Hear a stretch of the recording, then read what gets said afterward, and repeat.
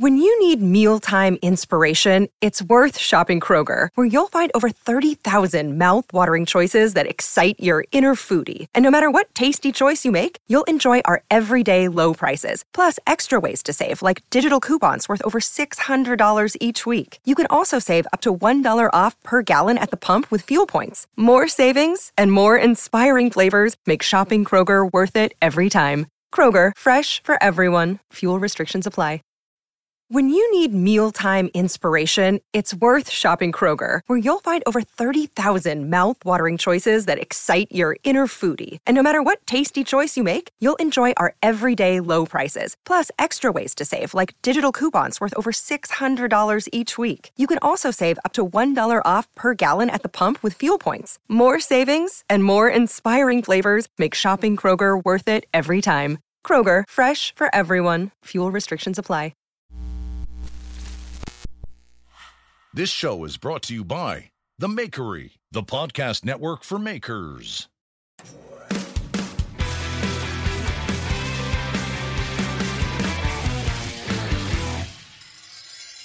Hey there. Welcome to Knife Talk. This is a podcast for knife makers, knife enthusiasts, and DIYers, and anyone who has any interest in the knife making process or whatever. My name's Jeff Fader from Fader Knives. I'm here with Mareko Momasi, Momasi Fire Arts, Craig Lockwood of Chop Knives, and we're here to, I don't know. How is everybody? It wasn't the greatest introduction, but, entertain fine. and educate. It's a strap Mr. line. Craig, how have you been? I hear you're tired. Very tired. I could literally fall asleep if I closed my eyes. It's just been, I don't know, one of those weeks. I think it's fatigue just setting in and being stuck in the house, for so long. And there's no end to it. It's just, it's depressing. It's depressing. Super depressing. But work-wise, all good. Talked last week about the Kydex Cs. I had to do that this week. So I've made a big dent in that. I didn't start, actually, until probably late Friday afternoon, because I had other stuff going on as well. The actual Kydex stuff was late Friday. And I've probably got about 22 left to do, so I've done 30-odd. And yeah, I don't know what I was worried about, really. It's quite simple, just follow a process. And the biggest problem I have is I've only got one press. Yeah. So it's just waiting for things to cool down, then take them out. But I did actually follow a trick that I saw you do, Jeff, where you laid out some paper and you marked where the rivets were going to be for each one. Right.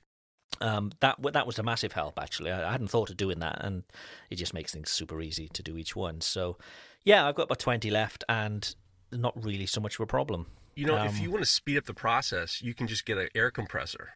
And then once it's in, you could fire the air compressor, your little hose in between the cheeks. Makes I don't sense. think they're cheeks, but between the cheeks, yeah. I did have a bit of an accident this week. Just tired and just not setting things up as I should.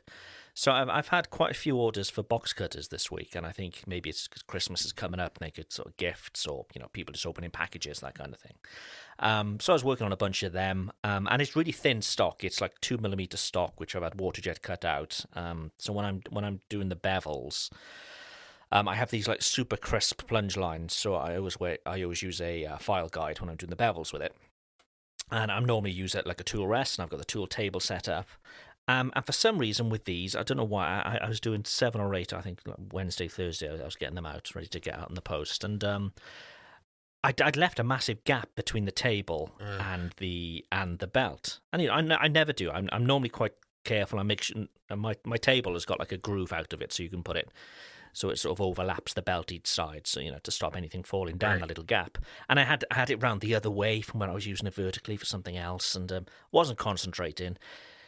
The blade fell down that gap, but I still had the file guide on there, and the file guide actually fell down the gap, but jammed in between the table and the belt, so it was stuck there.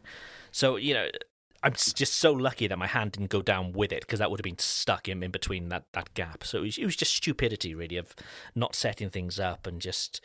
Yeah, I just need to take my time, set things up correctly, rather than just thinking, let's just get these out quickly, So yeah, I was just really lucky. And the only way it was firmly stuck. The only way to remove that was to take the tool rest, the arm out, so it come back. Obviously, the knife was completely fucked, but I was just very lucky that it was only the knife that got stuck down there. But yeah, it's just a warning to myself, really. I think take the time to set things up right. Really, one of those Tool rests scare me.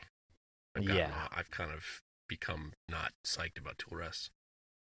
It's the first time it's happened to me, and I've heard horrible stories of people getting their hands stuck down them and all that kind of. So I always make sure it's tight up against the belt. There's barely a gap.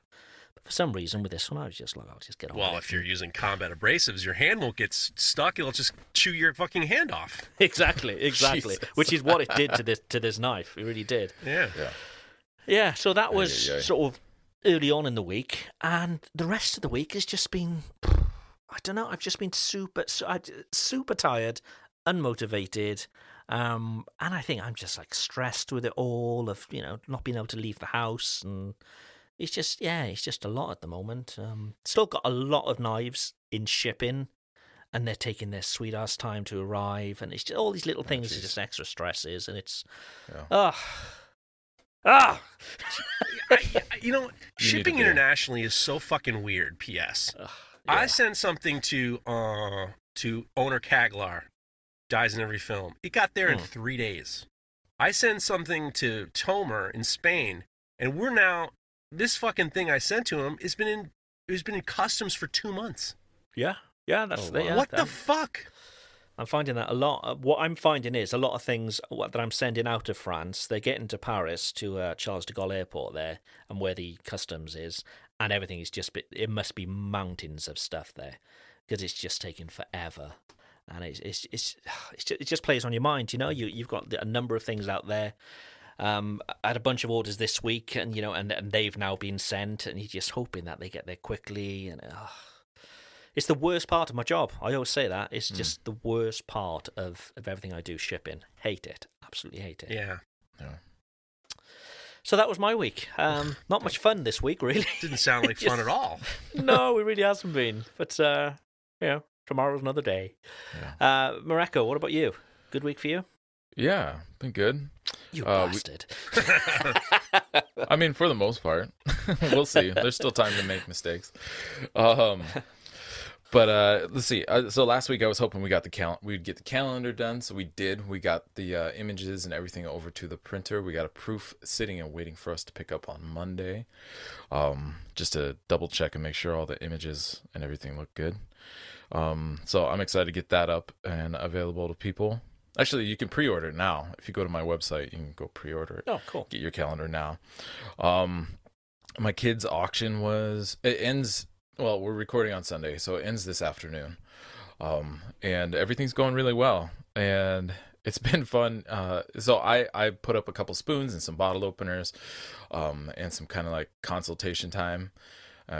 And my son put up some jokes. So he's put up for our auction. So normally they do this like fundraising auction in person at a country club with a really nice dinner and blah, blah, blah. Because of COVID, everything's being done online. And so it's all through Zoom. And so they're relying a lot more on families contributing. And so his thing was to tell jokes throughout the month. Brilliant. Pick a month, and he has his character he came up with and everything, and he's at like $32, wow. which is he's outperforming a lot of stuff. It's pretty cool. That's pretty awesome. funny. So will it be a video or something? Yeah. So basically, he'll record the video and then we'll send it on the way over to whoever the winner is. You want to stick him on Cameo? That sounds like the kind of thing Cameo would be good for. Yeah, that's hilarious. Get Victor to ask the questions. That'd be hilarious. His cute little voice. Yeah, that'd be perfect. I got the chisels forged out. That was a challenge, but it went well. The first one took a lot longer than I thought it would, but there's just a whole lot of I've never forged them before, and I've never seen anybody forge them, so it's a lot of kind of figuring out the order of operations and figuring out how to hit things just right so that the material moves in the right direction and all that kind of stuff. And the first one was slow, but the next two after that came out super quick, and they all came together really well. And I came up. Let's see, I was cleaning up all the heads and the chisel, like the actual cutting faces and the heads. And then I keep looking at where the neck kind of transitions down the tang and trying to figure out what the hell I'm going to do, because normally on my integral chef's knives, I would just grab it by the carbide file guide and on either side of the bolster, which has a couple flats, and it would clamp on really easily, and I just clean the bottom of it. But these chisels, it tapers right from that transition from the bolster to the tang. It tapers down to the neck of the chisel, and so I'm like, I don't know what I'm gonna do. And I had this crazy idea, and it's kind of inspired by some stuff I used to do with Peter Swarsbert when I was at Dragon's Breath Forge. We were coming up with all kinds of different funky ways to clean up the bottoms of integral bolsters. But we hadn't done this one, where I chucked it into my drill press. And disclaimer, I do not suggest anybody does this. It's just what I had to do to make this happen. But anyways, I don't know if your disclaimers are legally binding. I'm just saying it. I gotta say it. So anyways, yeah, I got the chisel chucked in there, and then I was using an angle grinder strapped down to the table rest of the drill press. Is that a yawn, Jeff? Was that? No, it wasn't me. It was Craig. No, it was me yelping in fear. Oh, I thought it was. I was like, geez, Craig's bored. How dare you blame me for that? How dare you blame me? I'm listening to you. My cheeks clenched. Nervous I already. did see you sent us a video of this, and when you sent it, I was just like, "Oh my, that's not going to go well." I thought to myself. Well, and I sent that to you guys like a couple days before I posted it on Instagram. Yeah. And so it went well though. So I got the angle grinder clamped onto the table. I have a little stop underneath on kind of like the post that holds everything, like the drill press and the table up, everything. And I pivot it over and cut into the bolster as the drill press is turning the chisel in the chuck. The angle grinder's grinding away. I'm using a metal cutoff disc. Not just meant for metal, but it's made out of metal, because the woven fiberglass abrasive discs have a tendency to blow up sometimes, and it just happens. Sometimes it's because of your user error. Sometimes it's because it's a flaw in the material. I did not want that happening at basically like chest or neck height. So I used a cutoff disc made out of metal with diamond abrasive on it. And those are great cutoff discs, by the way, in general. If you're ever concerned about that, they are a little bit more expensive, but they last as long as, 4 or 5 cutoff of the woven ones. Anyways, it went well. It worked. I did it on all the chisels, and I'm happy to be done with that part of the process and moving on. I feel terrible because I posted that same kind of teaser that I sent to you guys, and then I didn't come back to posting a video until yesterday evening, like 20 hours later or something like that. And I got a ton of messages of people being like, "So did you die? Are you okay? What happened?" Did you do that thing that I do with when I do anything electrical? I always just say to my wife, "Oh, do you mind just knocking on that switch there a second?" As if it's nothing. Did you do that to your wife? Do you mind just knocking on the drill press there a second for me? No, I kept her out of it. She was not too excited either when I told her about what I was doing. I was like, we have one vehicle, and so that day she had it because she was running errands, and she's been helping with this auction thing, and so she comes and picks me up, and she says, she asked, "How's your day?" And I was like, "Cool. I did something really sketchy that possibly could have killed me." And she's like, "I don't want to hear that." Yeah, that's not. Don't tell me about that. I wouldn't tell that story. I would be like, "Yeah, fine, everything's fine." You'll have a suit of armor for Christmas now, I bet. Yeah, God. So, but so it's onward up with those. I got the blade forged out also that matches those blades, those chisels, all forged out of the same steel. I got a cool message from actually a customer and a listener of the show. His name's at Will Miller Bladesmith. He's actually here in Washington, but apparently he got pulled over. And the cop was talking to him and, doing their standard, do you know why I pulled you over and everything. And then he had one of my beanies and was sitting on his passenger seat. And the cop saw it and he was like, he was like, well, what's that? And they start talking knives, and all of a sudden the guy is out of a speeding ticket, and he's on his way with a warning. So I thought that was a cute little story I'd share you guys. Nice. Try that one, Jeff, for your ticket. Instead of schmoozing with the sheriff. I got out of a speeding ticket a long time ago. I was watching. I was at a friend's house, and I was just so tired. I wanted to go. I hadn't done any drinking, and I just wanted to get home. We were watching a fight, and I was driving home. The guy was, didn't have his lights on, and he pulled me over, and he goes, "You know how fast you're going?" I'm like, "I'm sorry. I just wanted to go. I just wanted to go home. I'm tired." And he goes, "Well, what were you doing?" I said, "I was watching a fight." And he goes, "Well, who fought?" And we started talking about the fight, and he goes, "Okay, just get home." I was like, thank God this guy's like a fight fan. And I was like, I would say, yeah, this guy won, this guy lost. And next thing you know, he's just like, okay, just, sometimes easy. Sometimes you get lucky. Growing up, my mom worked as the secretary for the Washington State Patrol Dispatch here in the local area. And there were a few opportunities that I got out of because I had met all these state patrolmen. I knew who they were.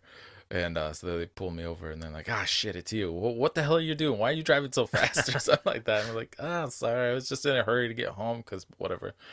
And, So you took advantage of that connection. I mean, you were it worked great for me probably at least 3 times. 3 times? Yeah. How long? Well, and I wasn't even the driver every time. I was the passenger at least a couple of them.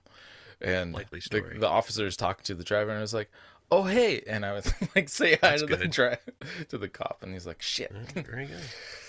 So it's good to know people. There you are. Yeah. Well, Jeff, be polite, and you never know. Yeah, exactly. It was an up and down week, ladies and germs. I got real lucky because I had 4 days in the shop to finish these serrated knives, and then I was hauling ass. I had to go on Friday. I was supposed to go into the city, and then Thursday night, I get a message that going to the city was canceled. So I got a free day. Friday, I had an extra day. I was super pumped.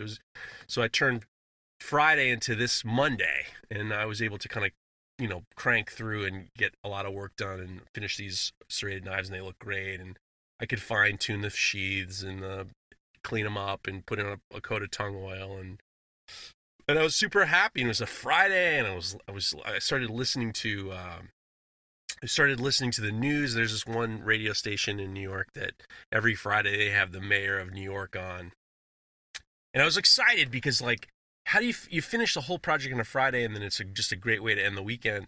And I was excited. I took some pictures. Everything looks good. I'm getting ready, and then the mayor of New York broke the news that on Sunday, we're recording on Sunday, that they're going to make a decision on whether or not they're going to cancel school for the rest of November. And it was like this total panic breaking news that a pile of New Yorkers have, jobs. Maybe they have to go somewhere, and maybe they don't have how do you deal with all these people with, figuring out whether or not they're going to send their kids to school or not. So yeah. It was just, they got young kids too, and they need childcare and all the rest of it. Yeah. Luckily, they have this metric in regards to COVID infection rate. If they goes above 3%, then they're going to cancel. Or they're just hovering at 2.8, so they're going to make a decision on Sunday, which is everyone's dreading it. And then on Friday, they just kind of made New York State made curfews for restaurants, so restaurants have to close at 10 p.m. And it just got very I was excited to be dealing with finishing off these knives and stuff like that, and I just got depressed. I was talking to a lot of friends of mine, and Friday was really a very, very kind of depressing day in regards to what's going on, and I couldn't shake it. And I was talking to my wife, and she's testing more and more people for coronavirus, so we've kind of made ourselves quarantining in the sense of we have the potential of my family being exposed is super high every day. So we're intentionally not doing anything, not seeing anybody, not even seeing my mother, and I'm just being very conscious of it. And we got really depressed. We all got really blue about it. But then my daughter wanted to have pho. You know what pho? You know what pho is? It's a Vietnamese soup. Vietnamese soup. Yeah. I made it last night, and it fucking turned the tides on our depression because it was noodles and soup and crunchy bean sprouts and herbs, and it was like hot stuff, and we're all sweating and we're laughing, and it was really Nice. comfort food is what is unfortunately what's getting us through the doldrums of what's going on in this world. So Yeah. Nice. it was I think it's Vietnamese. Yeah, Pho, yeah, I think it is. PHO. Because there's a chain of restaurants in the UK called Pho, and it's Vietnamese, food. But they do the most amazing coffees, and they're called Vietnamese drippers. Ew. Which just makes me laugh. That's every time. that's a terrible name. Vietnamese drippers. Vietnamese drippers, but they use condensed milk in it, and it makes it really sweet. It's beautiful. It's the best stuff. Yeah, super If good. you're into coffee, a Vietnamese chicory dripper is the way coffee. to go. Super good. Well, it just shows you that sometimes I never made it before, and we just it's mostly like toppings and condiments and stuff, and mint and cilantro and limes and chili powder, jalapenos and stuff. But it really it changed our whole outlook, and we just started sweating and laughing and telling jokes and stuff like that, and it was really it was a really great way to kind of break up the we don't Lifting the know. mood. I mean, Yeah. in our family, we don't know what's going to happen, and it's like people are getting it again, and you're getting guys like Elon Musk complaining about how testing is, and he's throwing a monkey wrench and everything, and hopefully they can start to get some rapid testing kits available so people can be able to self-isolate without having to know. Yeah. I did take a test this week, actually, but not the test to see if I have it, but the test to see if I've already had it, Yeah. so whether I've got antibodies, and it came back as negative. So that was, again, is that a good thing or a bad thing? I'm not quite sure. I don't really know the purpose of the test. But things here are pretty bad. So everything's shut. I mean, restaurants are shut. They have been for 2-3 weeks now, completely shut. There's no curfews. It's just literally shut. Our little village here, the only thing sort of where people can mix here is like a little bar. There's a tiny little bar here, and obviously that's been closed as well.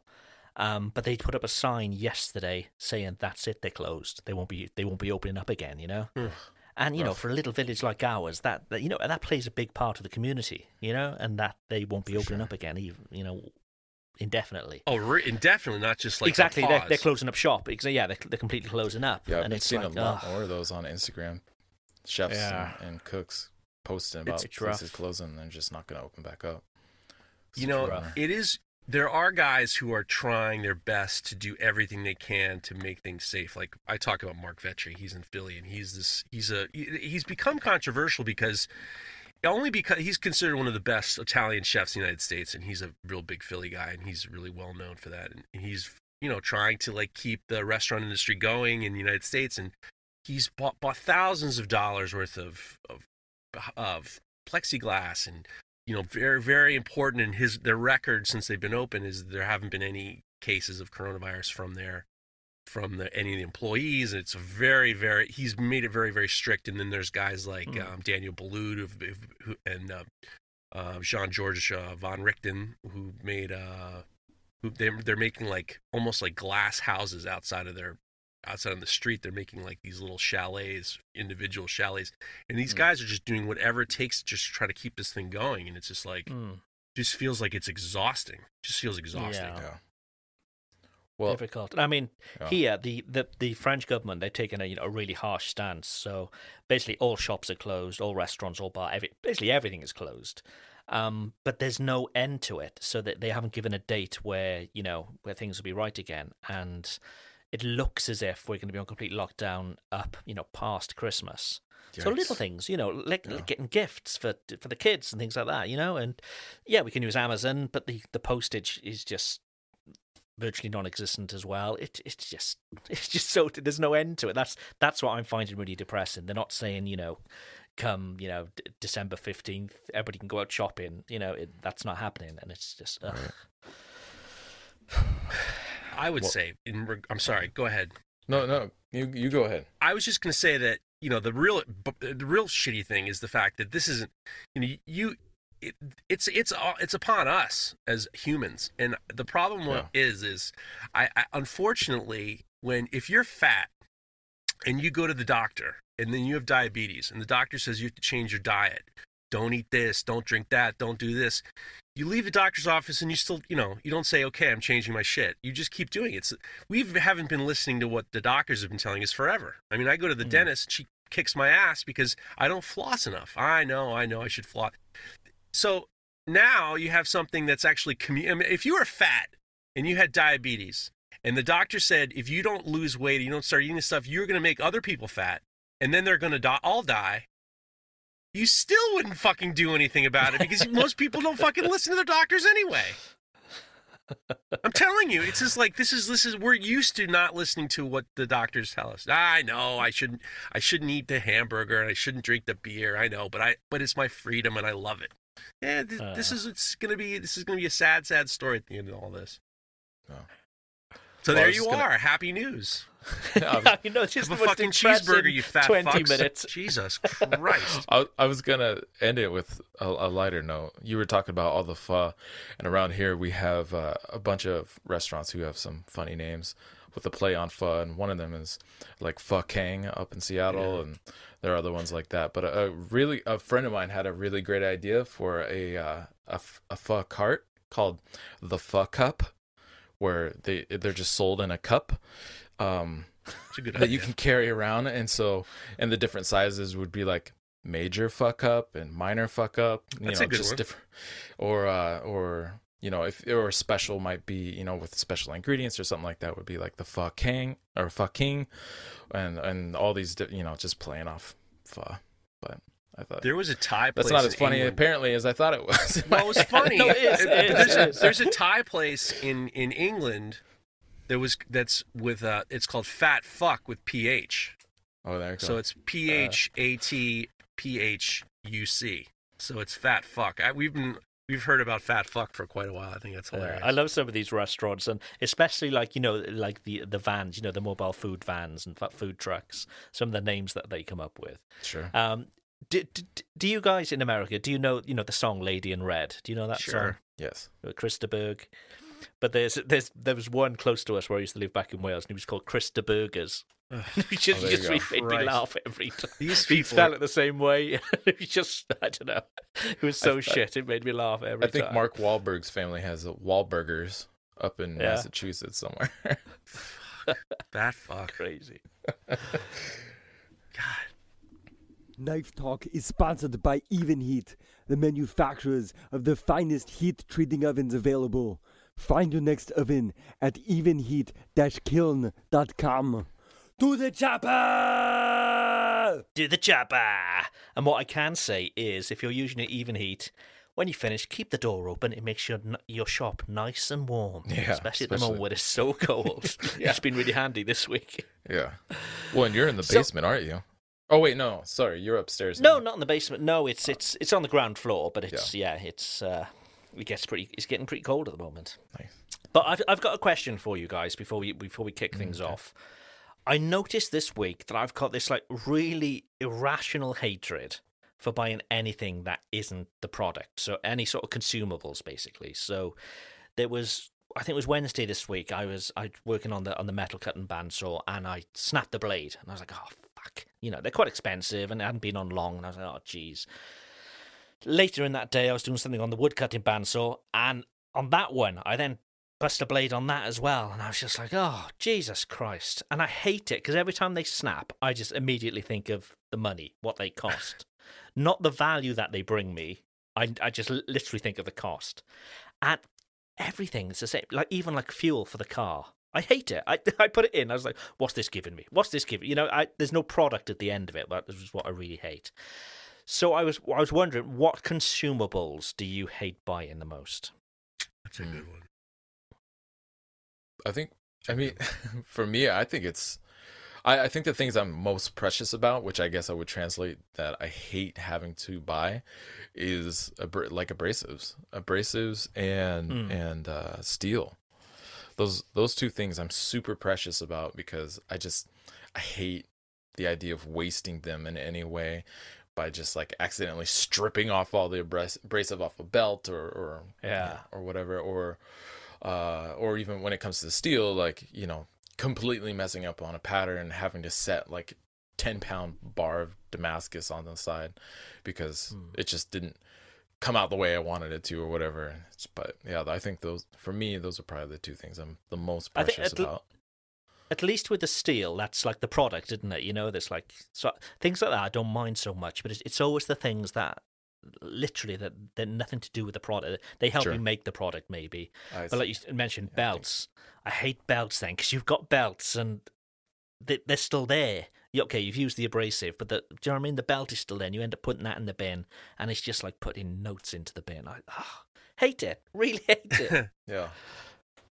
What have we got, Jeff? I would say hate. the number one thing that drives me crazy is if you're using a bandsaw blade, especially those Portaband blades. And Portabands are awesome because you can get the blades very easy and they're very, the blades are really great for cutting steel. But because they're so short, you get less life out of them than you would if it was a big bandsaw.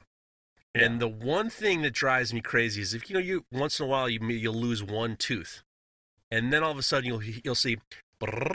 It'll just strip the whole fucking section, and you're just like, "Fuck this goddamn thing!" And you can even see it. You can see it happening. Like, and you're riding the bump. You're riding the bump.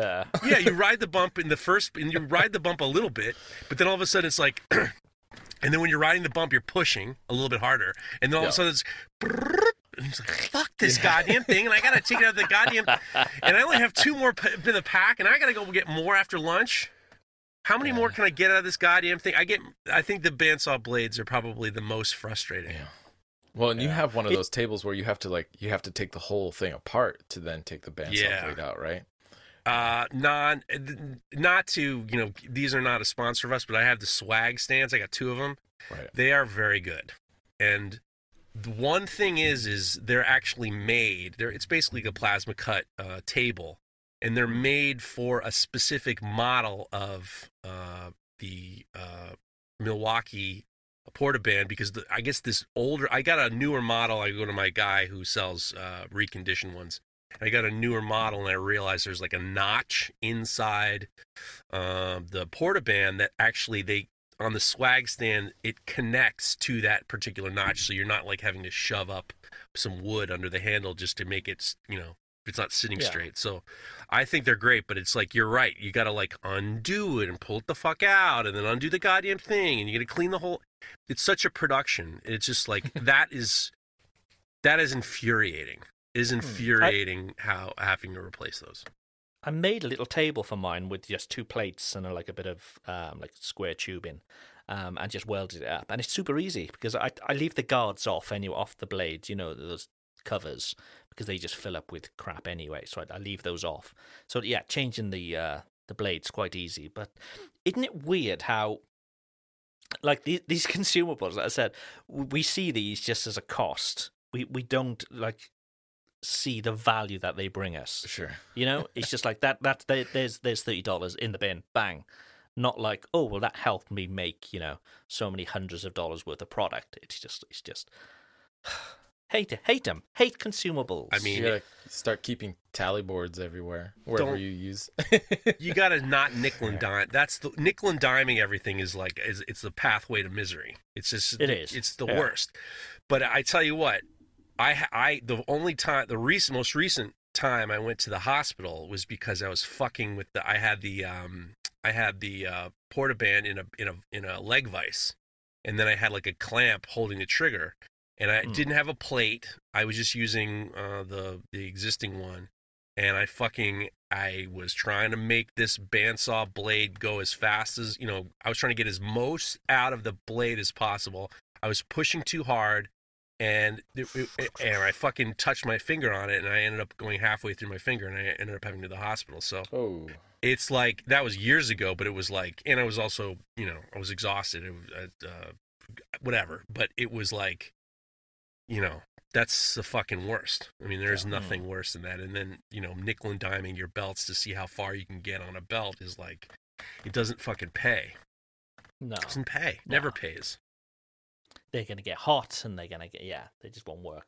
Whilst we're talking about belts, there's only one belt manufacturer you really need to know about.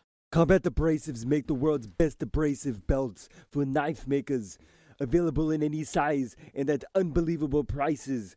Go take a look at CombatAbrasives.com and get 15% off with the promo code KNIFETALK15. Do it now!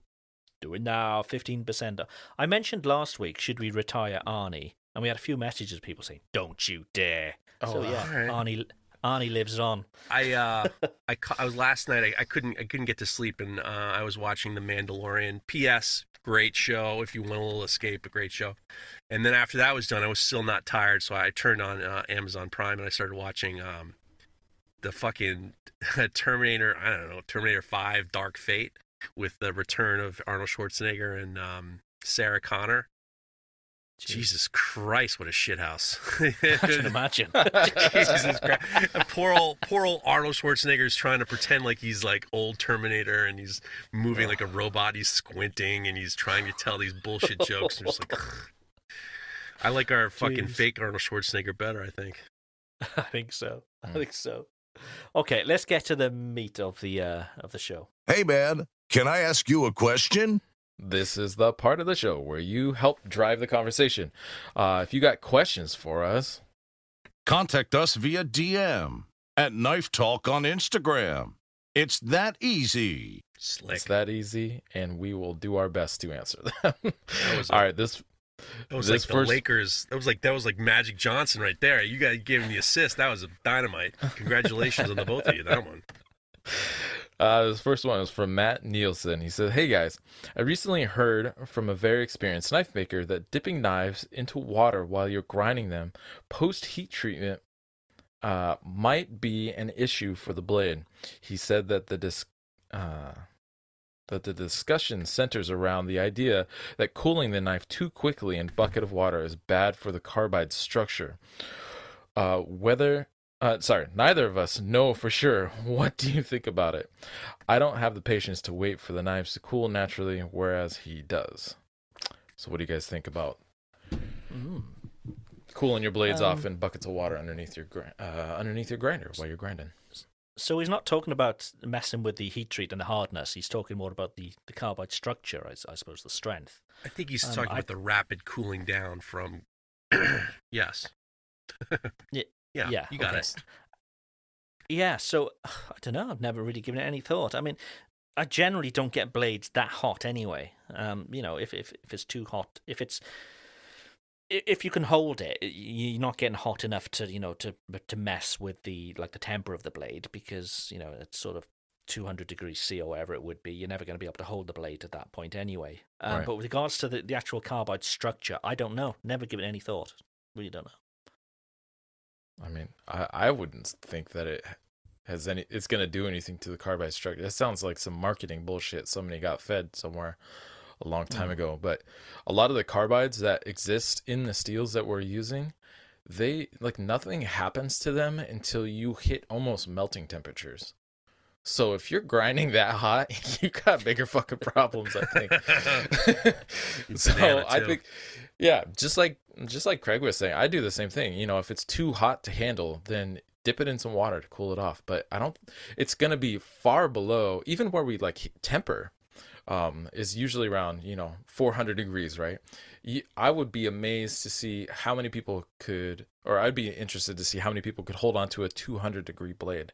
And at 200 degrees, you're not doing anything to the knife because it's already gone through the tempering process, so that if you're staying below whatever temperature you tempered at, say 400 degrees, nothing's happening to that knife, in my opinion.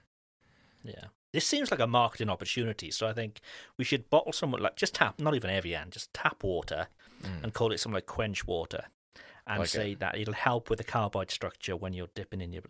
I tell you what, there's something in this. Get yourself some Vietnamese dippers. Pour that on it. That's what we can call it, Viennese dipper water. Yeah.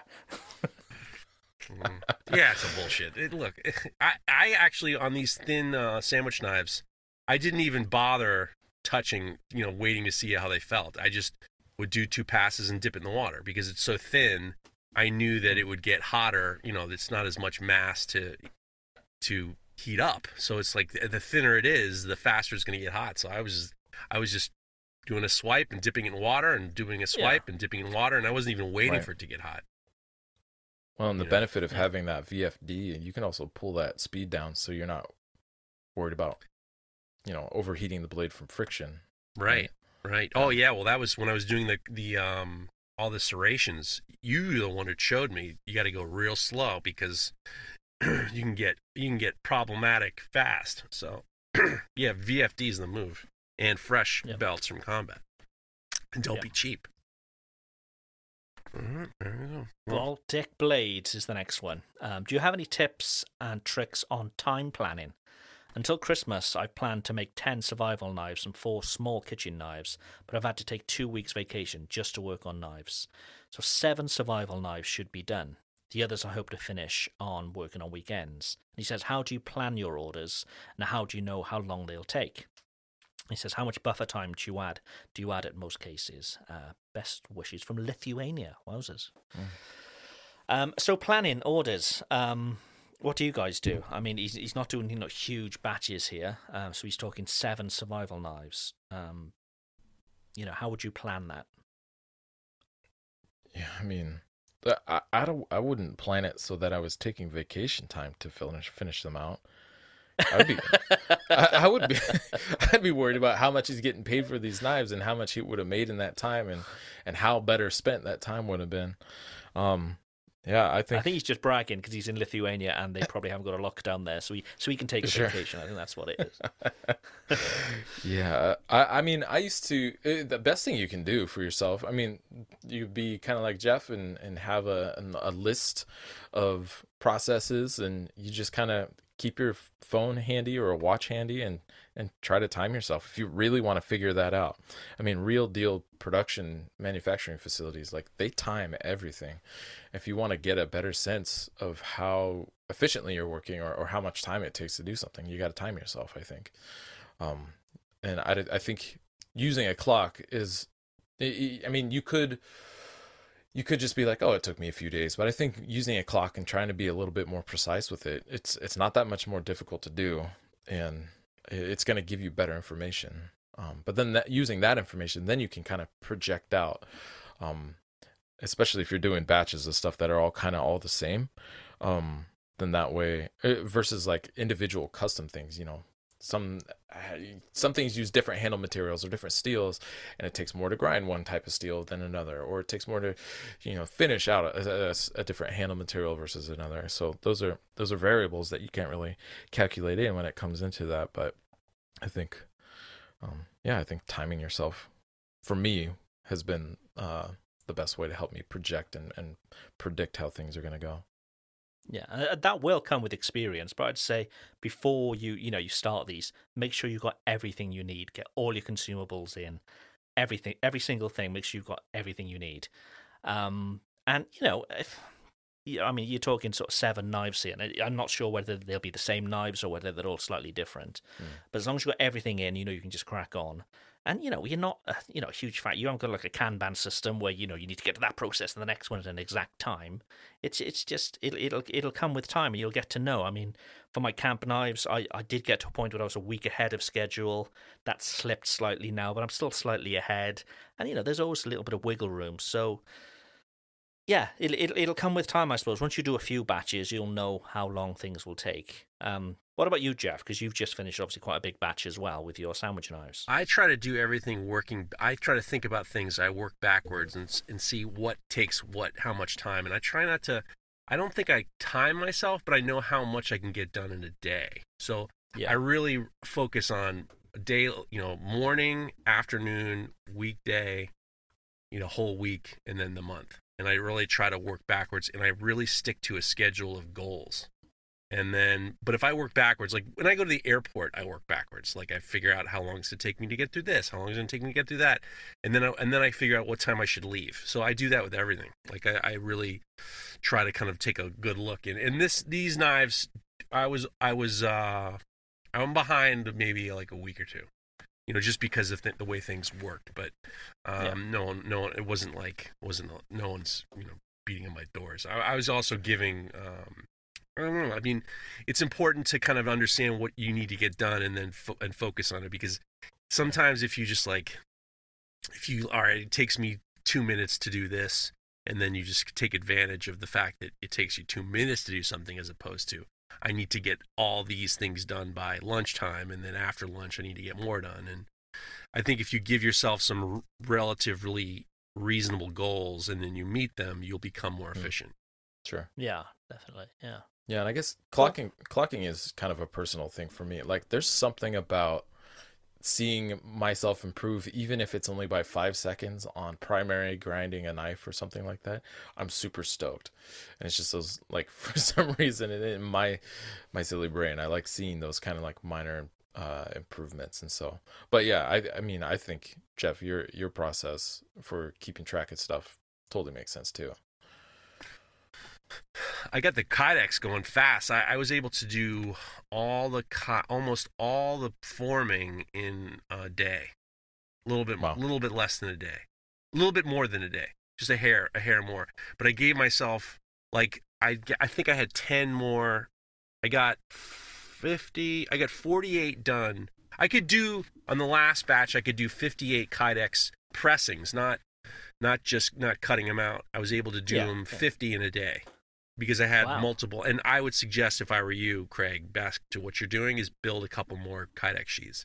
3 is the magic number, because by the time the first one is cool down, by the time you put the third one in, the first one's cool. And then you're able to kind of keep moving. And I'm not doing any drilling or tacking till the end. Oh yeah. Forming them all first. No, when you're forming them all, it makes having more than one Kydex press is huge, because you don't want to wait. You know. I think that's what I need. Yeah, it took me Friday afternoon and most of yesterday to get about 30 done, and that was just non-stop on that task. Right. You know. Right. So yeah, having multiple presses. Yeah, and they're pretty easy to make. I made my first 3, and then it really helped me in terms of getting all the pressings done. I could do. I'm pretty much. If I spent a little bit more time, I could do more than 50 in a day. I got like around 50 is what I got, and then I realized at the end of the day, I was like, all right, well, I can stay home. I can stay a little bit late and get these done, or just come in a little early the next morning and get them done. So, so I decided, I was like, I'm going to come in an hour early because I want to start the day, on to the next step. And that was a really important distinction, to be able to keep on schedule, So being able to just like adjust and say, all right, well, I'm just going to come in early tomorrow, or I'm going to stay late tonight. And then, whatever it takes to meet the deadline. And I think, going back to Baltic Blade's question, I think that's key. That you need a little bit of flex. Sometimes you may have guessed wrong. It may take a little bit longer, or it may take a little bit less. But you want to make sure at every stage, really, you're at where you need to be. So sometimes you may need to work a little more. You may have a little bit of extra time. But as long as you can keep hitting those stages at the right point, you'll be good to go. Being accountable to the deadlines that you're giving yourself, is just it's huge. We've done enough on that, right? Exhausted. Yeah. That one. The next one comes from Thomas Nugent. Hey guys, I got a question for you about handle scales. I wanted to do a stack of multiple different materials in a block, and I wanted them to be at a 45-degree angle. How do you get the pieces to stay in place while trying to glue them up? In the past, whenever I go to add pressure on the clamps, the pieces bust out all over the place. Thanks again for the great podcast. You know what he's talking about? Yeah, so he's trying to stack them at an angle. Right. The main thing is to make sure they're all the same width or thickness, because then what you can do, I use, I've only done this a few times, but use like HDPE plastic, because then that'll come off the epoxy easy enough once you've glued them up, or just do anything with wax paper underneath, I suppose. If everything's the same width, you can clamp the long faces together first, if that makes sense, so they can't slide out. Does that make sense? Like a stop. You're saying like a stop, a rail almost. That exactly, you can push on up either against. side. On either side. So clamp those together, and then use like a small piece of wood in between to clamp the lengthways together. It's hard to explain, but basically you've got to clamp on all 4 sides then. But that does make you do need to make sure that all your pieces are the same thickness. So whether you've got like a planer, like a automatic planer or something like that to run them through, so everything's the same thickness, that'll work perfectly. If you haven't, it's going to be anything over, anything that's around sort of 45. It's going to want to just kick out, isn't it? So without a plane, I don't know how you do it, to be honest with you. Well, because it kicks out because those little goddamn clamps, they don't swivel. So as you get tight, the swiveling stops and it starts to kind of move the whole clamp, and that's what turns your piece. Mm. Yeah, I have no experience doing those myself. I give myself when I did the the stripes in the last couple ones, and I want to do that more often. I gave myself way more, and I was at 145-degree cut, and then I put a strip of the color that Craig sent me, and I made sure that the strip of color was way longer than, and they weren't the same size. They weren't the same size, and I also usually when I clamp my all the scales together, I do them in sets together. So so 3 clamps are clamping together one set of scales. So they're back to back with a piece in between. So, but for this, I do one scale at a time, and then I actually use a piece of aluminum, a thin aluminum that I can put in a vise, because when it's all done, I can just flex the aluminum and the glue pops off.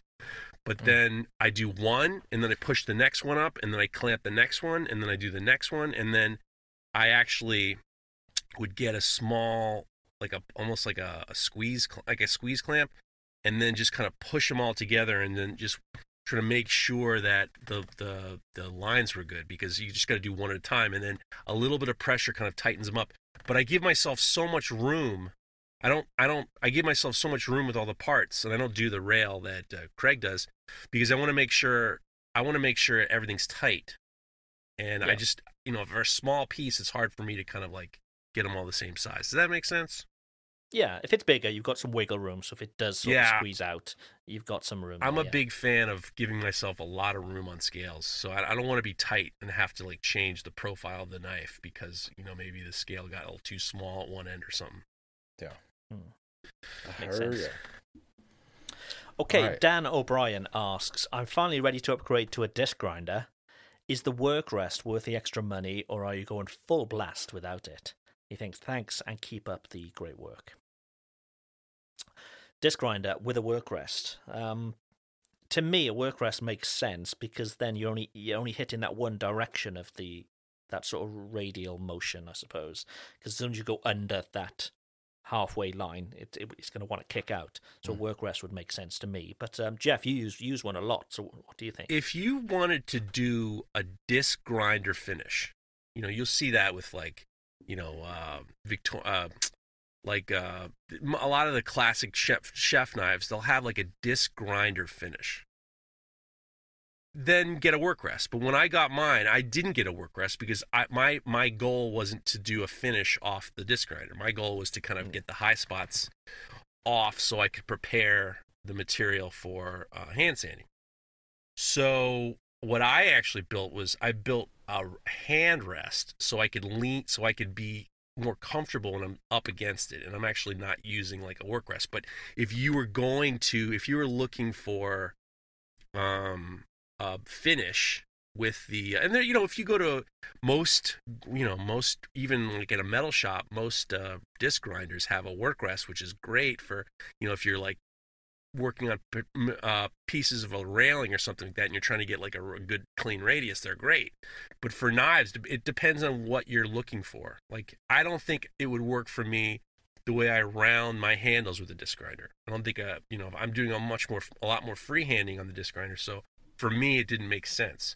But if you were saying to yourself, I want to have a disc grinder finish, and I think I can do it if I have the work rest, then that's the move. Sure.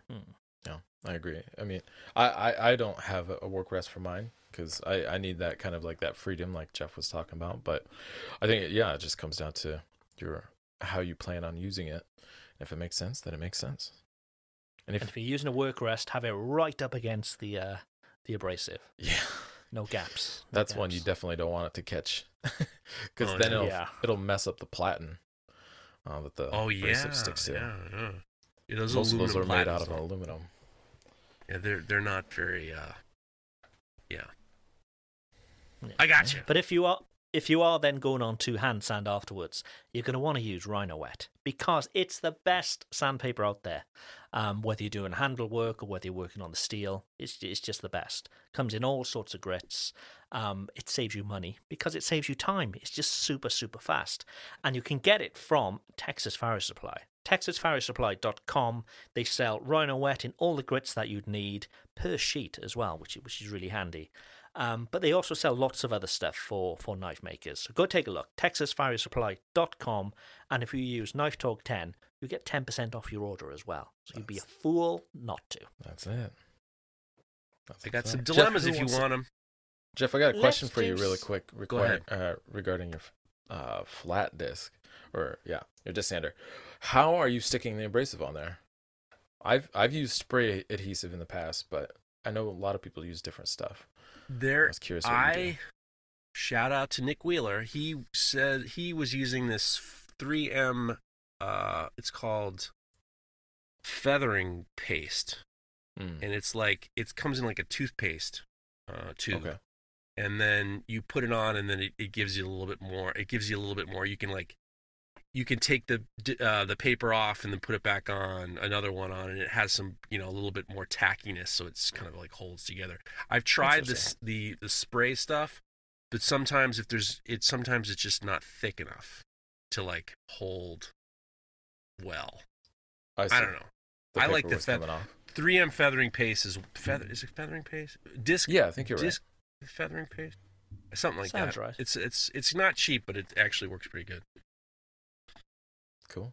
All right. Okay, so Things that make you go, Okay, you guys, I've gotten dilemmas to ask you guys. Some of these dilemmas are good, some of them are fine, some of them are funny, some of them are not. So here's the first one. This one comes from Smid Sam Lapland. I got a dilemma for you guys. A while ago, I sold a hunting knife to a customer, and after the customer received it, he told me that it wasn't what he expected it to be. Okay, fine by me. I told him I'd take it back and refund him for the knife, because it's a model I can easily resell to another customer. And after telling him this, I haven't heard from him anymore.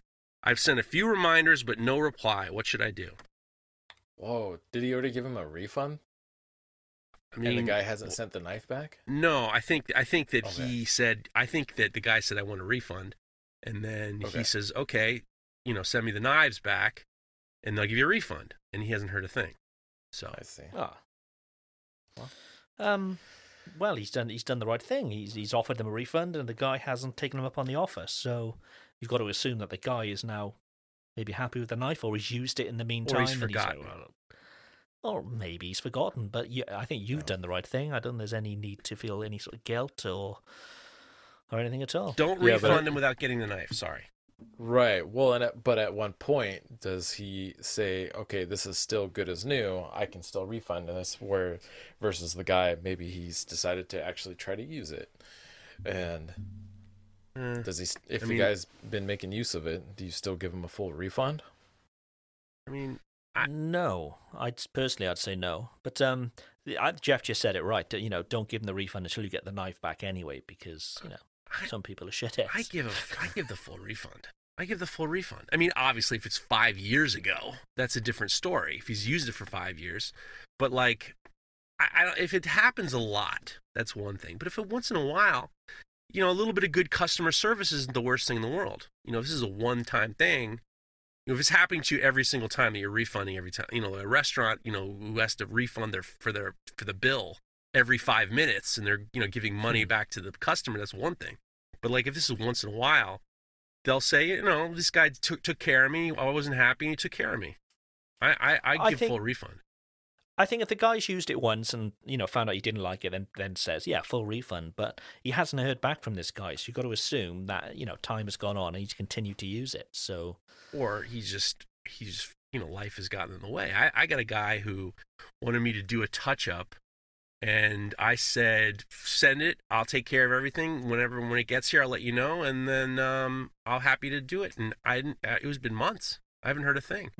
So, people, this is not, we're not talking about we're not making medication that your life depends on. I mean, it's like a hunting knife. The guy's probably hunting season's over and he forgot about it. Possibly, yeah. Yeah. Okay. Do we have another? Things Yeah. that make you go, Okay.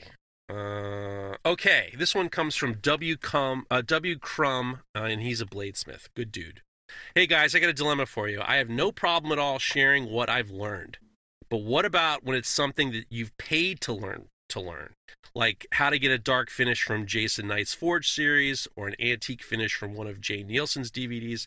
Every time I post one, I always get, how did you do that? And I've defaulted to saying where I learned it from, but it's like people want you to give a step-by-step on how you do something without putting any little effort into it themselves. Does that make sense? Completely. So like he paid for, let's just say he paid for the Forge series from Jason Knight, which is worth it, P.S. And then he does it and someone says, hey, how'd you do that? And show me how you do that. What do you do? I would refer them to the series if they really Yeah. want to know. They can pay for the information. Like if it was, say you asked me, Jeff, how to do something, that's a different question. Like it's a close buddy, but if it's just some rando on Instagram or something like that, they can go pay for, they can pay for the information. It's well worth it, I'm sure. They're going to get their money's worth, not only for that finish, but everything else that he teaches you in that series. There was a guy who was asking me how I do my serrations on the knives, and I actually have the serrations up on my highlights. I make it pretty. I decided to make it pretty reasonable. Right. Guy sends slips in my DMs and he says, "You have to make a video to show us how you do this." You have to. Yeah, you got to make you got to make a video to show us how to do this. Like you got to go fucking do something yourself. I mean, I get that. I gotta do something a lot. Like people, you need to do this, you need to do that. It's just like I need to leave you. You need to leave me alone. That's what you need to do. Yeah, leave me the fuck alone. Yeah, I think we share. I think particularly us three, because obviously we're doing this show. But most people within the, let's call it a community, they're more than happy to share how they do things. But it does great when somebody you don't know, you've never spoken to them, they've never spoken to you before, but they'll just show up in your DMs and say, how do you do that sort of exactly? And like Mareko said, if it's someone you'll take the time out and have the conversation. But if it's just somebody who has never interacted with you before in the past, and they want you to just drop tools and give them a tutorial specifically for them, it's not going to happen. Yeah, because it's not out of there. It's not like somebody's aunt who's just like, "Wow, how did you do that?" It's like, I want to do that. You're going to tell me how to do it so I can make money. So I can go do that thing. Right. And what you've put up in the highlights, I feel like is more than enough information. This person was too lazy. I had another guy saying, somebody wrote, how did you do that? And I wrote, it's in my highlights. And the guy says, what's highlights? It's just like, I got to fucking show you how to use Instagram too? Was this guy it was just like, lately, yeah. I was like, I don't oh my know how God. to use Instagram lately. I don't like the way they read it Instagram. I logged in yesterday for the first time in days. I logged in. I opened up the app, and it's all over the place, isn't there? There's bloody shopping tags everywhere, and you got to show me how to use the grinder. You got to show me how to use the Instagram. You got to show me how to get into my own house.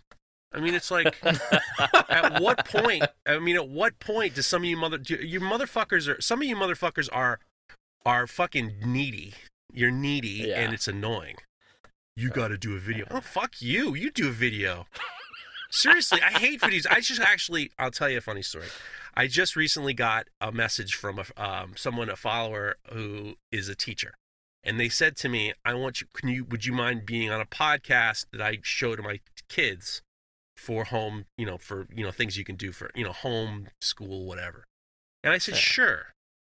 And then I got a message saying, I decided to make a YouTube video. Can you make an edited video for me? I was like, no.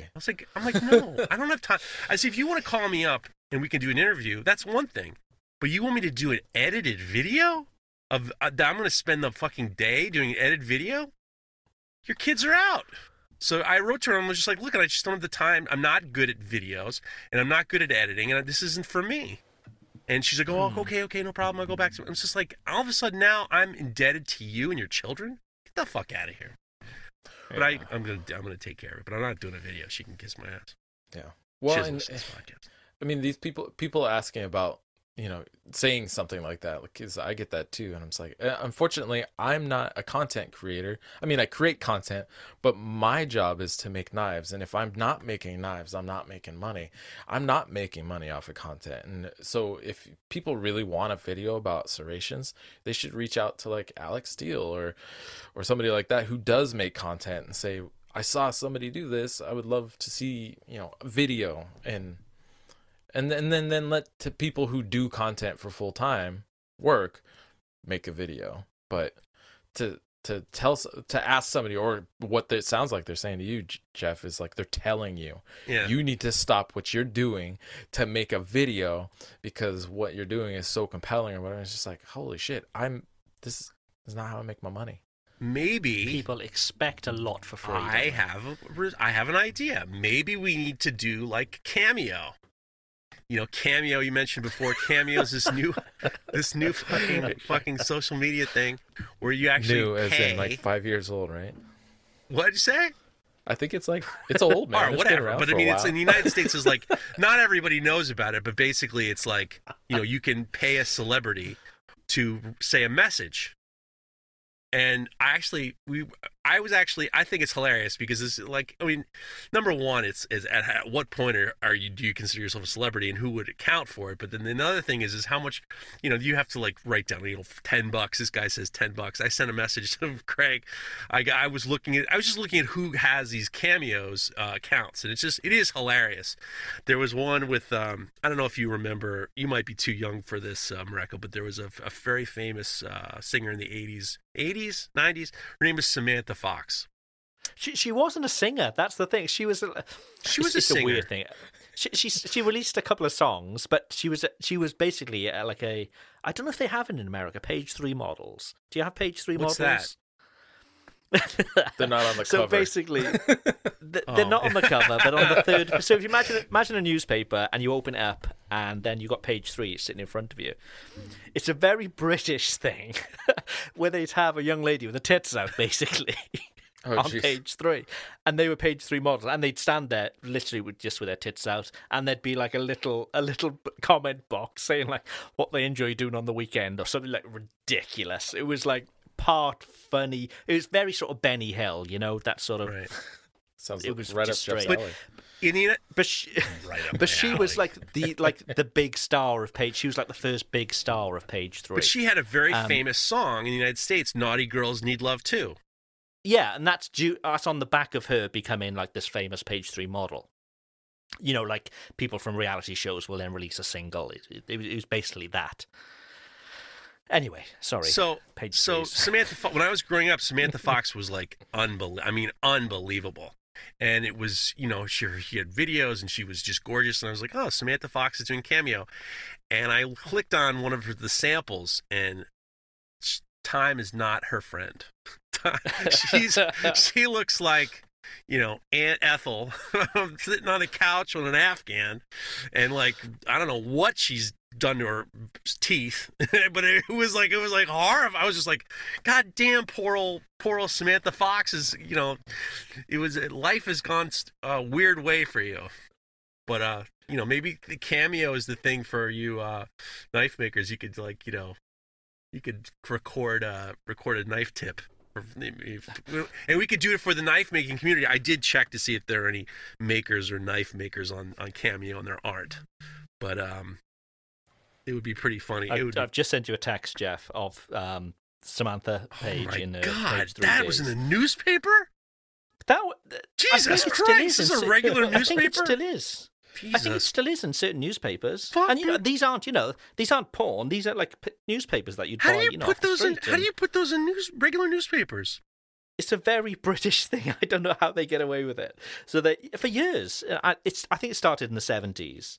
But and it was always like young girls. Dude, it's porn. When you think of it now, it's crazy. It's crazy in like a regular public newspaper. It's so. You were not kidding. Well, wait there. I've just pulled up another one here, right?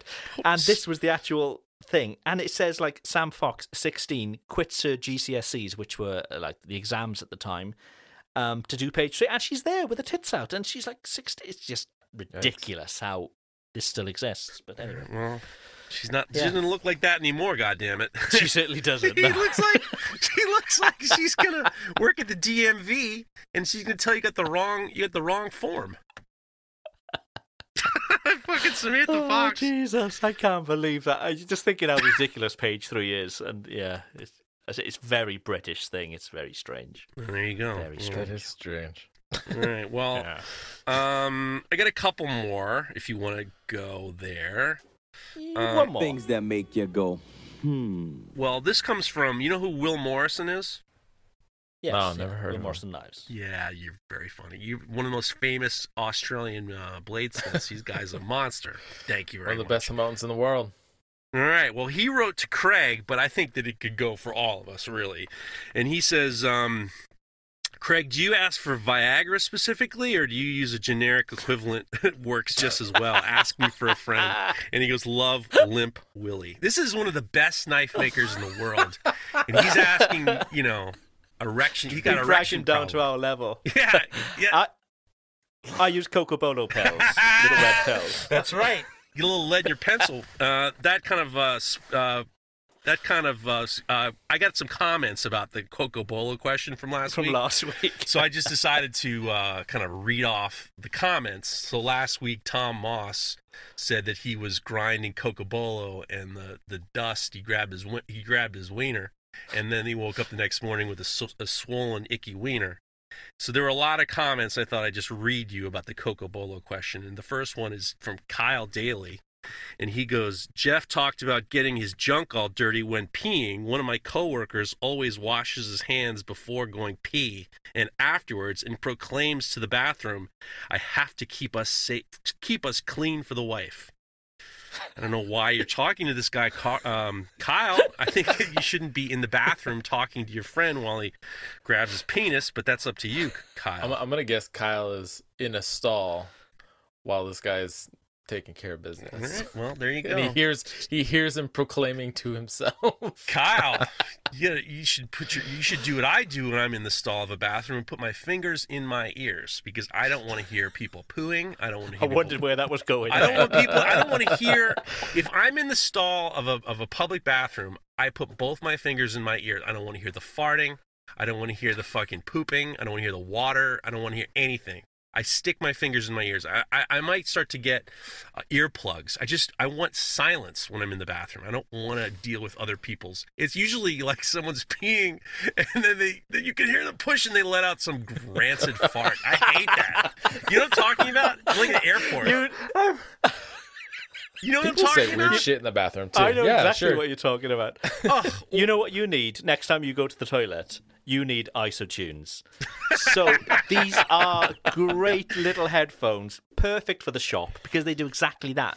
They blank out all the noise that's around you, and they got like noise cancelling things on them. They're really clever. So they're actually sponsoring the show.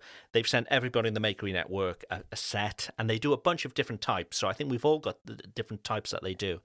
I've got 2 sets now because they sponsored a show a couple of years ago too. But I've got the IsoTunes Free, which are the little buds that go in your ears. But they've just launched like an over-the-ear sort of ear, like a proper headphone, but muff type that goes over your ears. And the great thing about all of the IsoTunes thing is you don't have to blast your ears out to listen to music, because it's cancelling out the noise around you. You can listen to music like at a nice normal level without having to blast your ears out. So go take a look at IsoTunes. They've got a bunch of different models. I use them every day. They're really cool. Rechargeable. They're perfect. Are they page Back 3 to models? shitting at airports, Jeff. Well, I just think it's usually what it is. It's usually an older guy who is forcing out a fart at the urinal and then makes a noise. It's just like, I don't fucking hate that shit. Actually, it gets to the point where if I'm in if there's a public bathroom and I see a guy's legs with his pants down, I fucking walk away. Like I don't even want to go to the bathroom. I don't want to hear it. The worst thing is going into a public bathroom, and if you need to sit down, it's a number 2. You sit down and the seat is warm. That's just the worst thing in the world. Gross. God. Fucking gross. Talk about your temper cycle. My God, man. Well, Dip that in my shit. experience, old guys are the ones that make the weirdest comments in the bathroom. Have anybody? I was peeing in a stall once. All right, stop the show, everybody. Let's go. Go ahead. The stall next to me, the guy, he's like, "That sounds like a healthy prostate." I was like, "What the Somebody fuck said are you it to talking you? about?" Yeah, I mean, I was like 23 or 24 at the time. You know, I noticed this old guy as I was walking in, but I didn't think anything. I didn't think he was gonna start talking to me. Don't you? And I didn't know what to say, and I was just like, "Yep." I was like, "What the fuck? Well, Why would you know even what say anything?" Well, you know why he said that. Well, There 'cause he's wasn't. old like you. Because what? He's got prostate issues, probably. No, because he's probably coming on to you. Oh, maybe. I mean, why? We were at a who bar. Gives a shit? I mean, who They gives were a in the Blue shit? Oyster Bar at the I time. mean, who gives a shit about your? Oh man, that was a good sounding fart. No one cares for the sake of health. He was looking for some companionship. You never know. You know, I think we know. I think that's why another reason is stay out of these public bathrooms. There you go. There's this Hollywood version of like public bathrooms where you see like women going in and having these chats and they're doing their makeup and they're all getting on great. The reality is a bloke will go into the bathroom, doesn't give eye contact, doesn't look at anybody, does his stuff, gets straight out. some And of if them there's do. a case of like there's 3 urinals and the one in the middle is free, you sort of begrudgingly go into that one. It's just like, oh no. Ugh. Toilet Talk. What a great new podcast this is. There you go. The next one comes from Travis James, and he goes, "I'm crying listening to the Coco Bolo dilemma in the latest podcast. I worked building custom fiberglass gun stocks and custom rifles early in my career. I learned to wash my hands before and after touching my nether regions. Fiberglass, resins, cutting oils, solvents all suck to get anywhere near your personal mucous membranes. Keep up the awesome content." What the fuck? Don't touch your mucous membranes. You heard what he had to say. Jesus Christ. Travis James. Nathan Crawford says, "I'm petitioning to change to call Coco Bolo Cockabolo after this week's episode." And DFM Toolworks says, "I'm dying laughing about the Coco Bolo incident." And then the last comment I heard, this is directed to Craig, is from Eddie Jitz, our friend Eddie Jitz. You and Aaron Goff are going to start a CNC podcast, and he was saying that the Run CNC thing has been out for a while. Unfortunately, I have a Yes. sticker made I got from a makerspace. I had a bunch of people contact me and say, yeah, it's already a thing. There's not a podcast, but there's like branding made up and all the rest of it that somebody's using for T-shirts and that kind of thing. Right. Yeah. So you got to get back to the drawing board. Back to the drawing board, exactly. Yeah. All right. Okay, shall we take on a few more questions? Sure. Darren Bladesmith has said, "Hey guys, I enjoy your podcast. Recently I was scrolling through Pinterest and saw one of my knives. It's not unusual to see one with my description edited out, but this one was different. It went onto an Instagram from India with hundreds of knife pictures. Scrolling through there was quite a few of my knives on it, and I'm guessing he does the old bait and switch. So my tip is the only way to keep the photos stealing at bay is to watermark your pictures." He says, "Thanks, guys." So it's more of a tip, really. He's trying Well, to get. it was just a question of like, is watermarking going to be what saves the day? And it I'd ruins the personally picture say too, right? No, exactly. Yeah.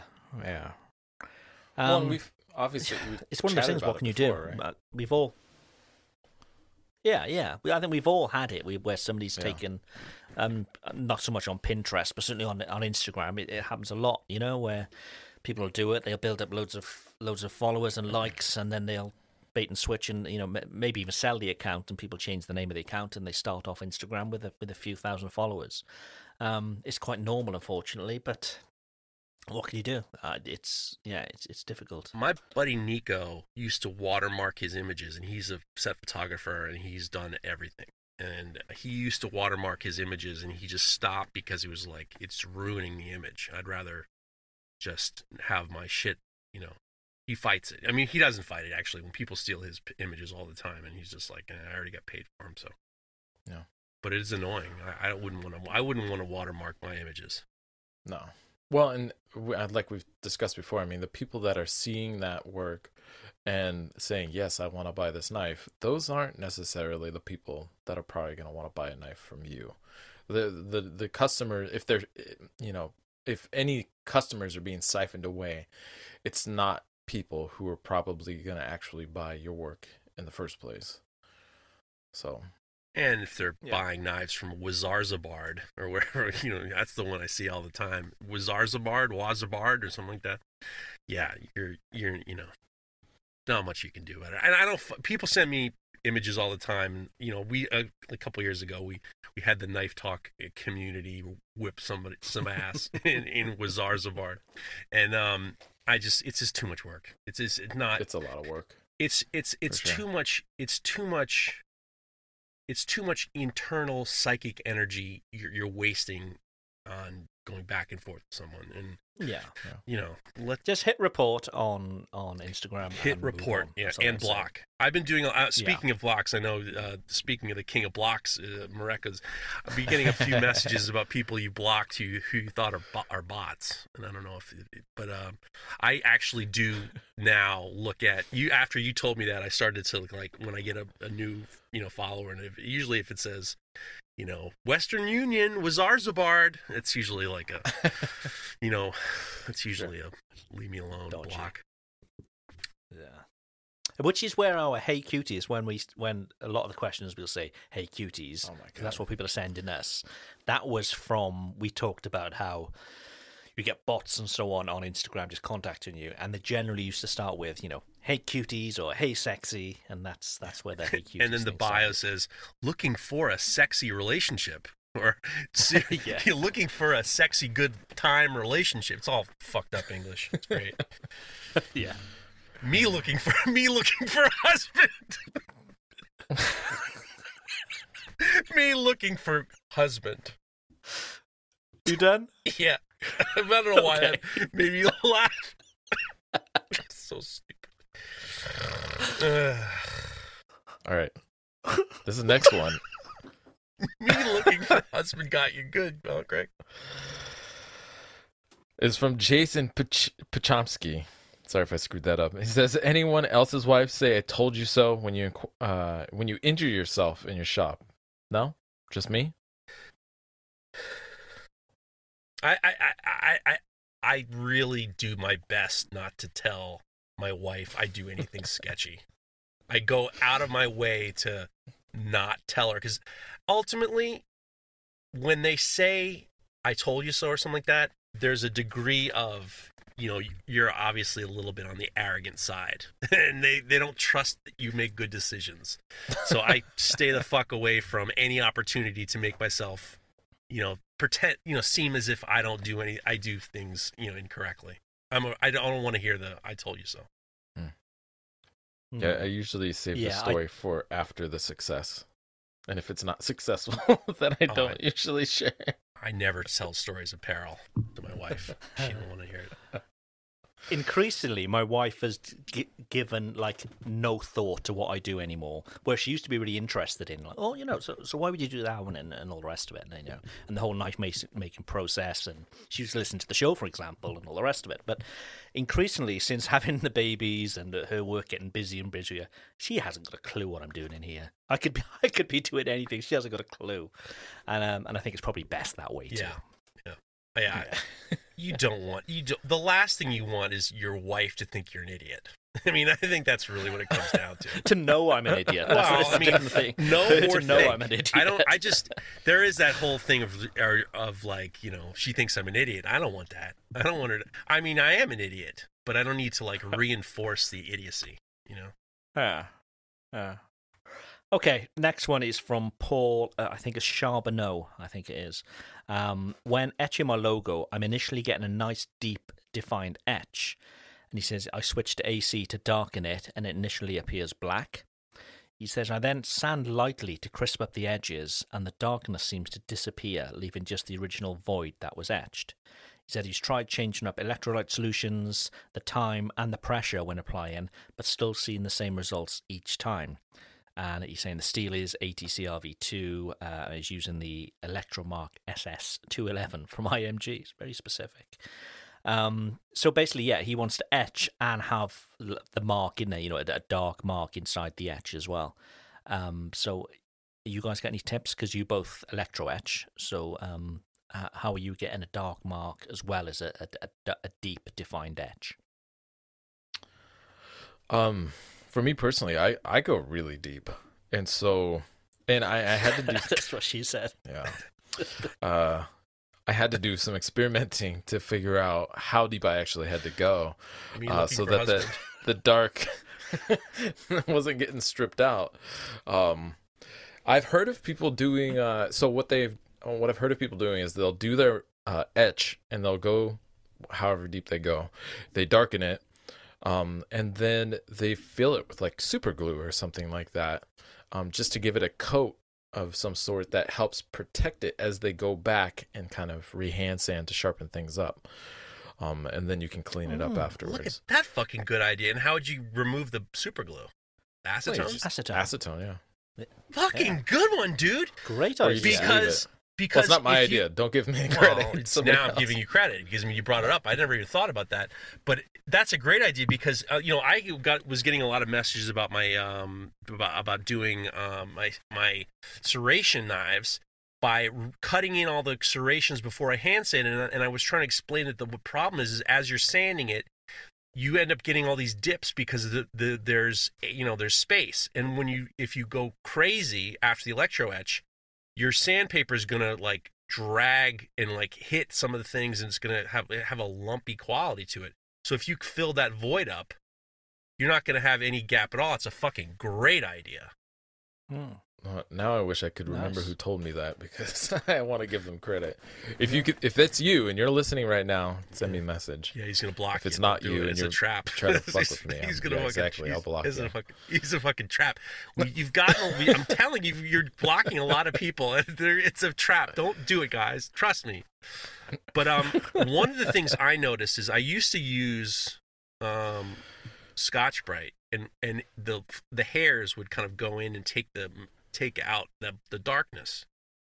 So I really got I would do a couple strokes with a flat board, a flat sanding stick, and then 800 grit, and then I could just do a couple passes, and then that would clean it up. But I was always afraid that the sandpaper would go inside and take away all that darkness. But that fucking super glue move is the move. It seems like a lot of work, but looks like you're going to get a great. Is that what you do? No, I don't do that. But because I'm doing most of my stuff out of Damascus, I actually like it when it etches, the etch goes down in, and you can see the contrasting colors inside my mark. Actually, I like my mark hidden, which doesn't make sense, but I do. But I used to just etch really deep and then just mark it to darken it, and I never had any problems. But I think it's because I was etching the mark so deep. And I would follow up with a usually a pretty fine sandpaper, maybe 2,500 grit or 1,000 grit, and a hard backer, so that it wasn't deforming and going down into the mark at all, to kind of pull any of that contrast out. And then I would go into the acid and etch. But nowadays I don't really. I rip that. I don't even do the darkness. I don't darken it at all. I just etch for depth, and then I finish hand sanding the blade and then etch the whole thing. So you could, if you were doing Damascus and you wanted to make sure the inside of your etch was black or dark, you could do the electro etch, then put the glue in, then strip it down, and then put it in the ferric to get the Damascus etched and darkened, and then but your mark is still going to be black because you have the resist. Right. Yeah. Fucking figured that out. Congratulations. Thank you. Excellent. God damn. Or by a laser. Or by a laser. Or by a laser. Or get a laser, yeah. Okay, right. Maximus Knives asks, should I get a contact wheel that is smooth or serrated? And he says, obviously Broadmex is serrated. And he said, any advantage to this? So he's on about getting, the big contact wheels. Some of them have sort of grooves out of them, and some are solid. I can't imagine making much difference, but I'd imagine maybe for heat, there's less contact with the backing of the belt. Sure. Maybe. I don't know. What would be the advantage of those serrations? I mean, or Jeff, you want to take it? I mean, I don't know that I'm listening. I thought Okay. that I have a solid wheel from another company, and it's cupping a little bit, and I wonder if the serrated ones don't cup as much. Sure. Possibly, yeah. Well, I think the contact wheels can actually be flattened. They can be reflattened, whether they're solid or serrated. But I think the idea is to reduce surface space on the wheel, and so it helps keep it cool, as well as the serrations being cut at an angle to the direction of the wheel. It helps draw air through, kind of like those portholes or whatever you want to call it. And I find that the serrated ones grind more aggressively. I don't know why. It's just been my experience, and maybe it's just it just happens to work that way. I happen to have a brand new belt or something, but even with worn out belts, the serrated wheels seem to cut more aggressively than a solid contact wheel.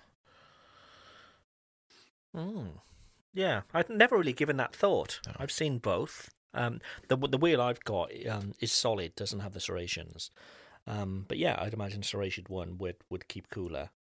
I know you can get them in different sort of hardnesses. Like I think they call it Shaw is the scale that they use to measure the hardness of the rubber for these wheels.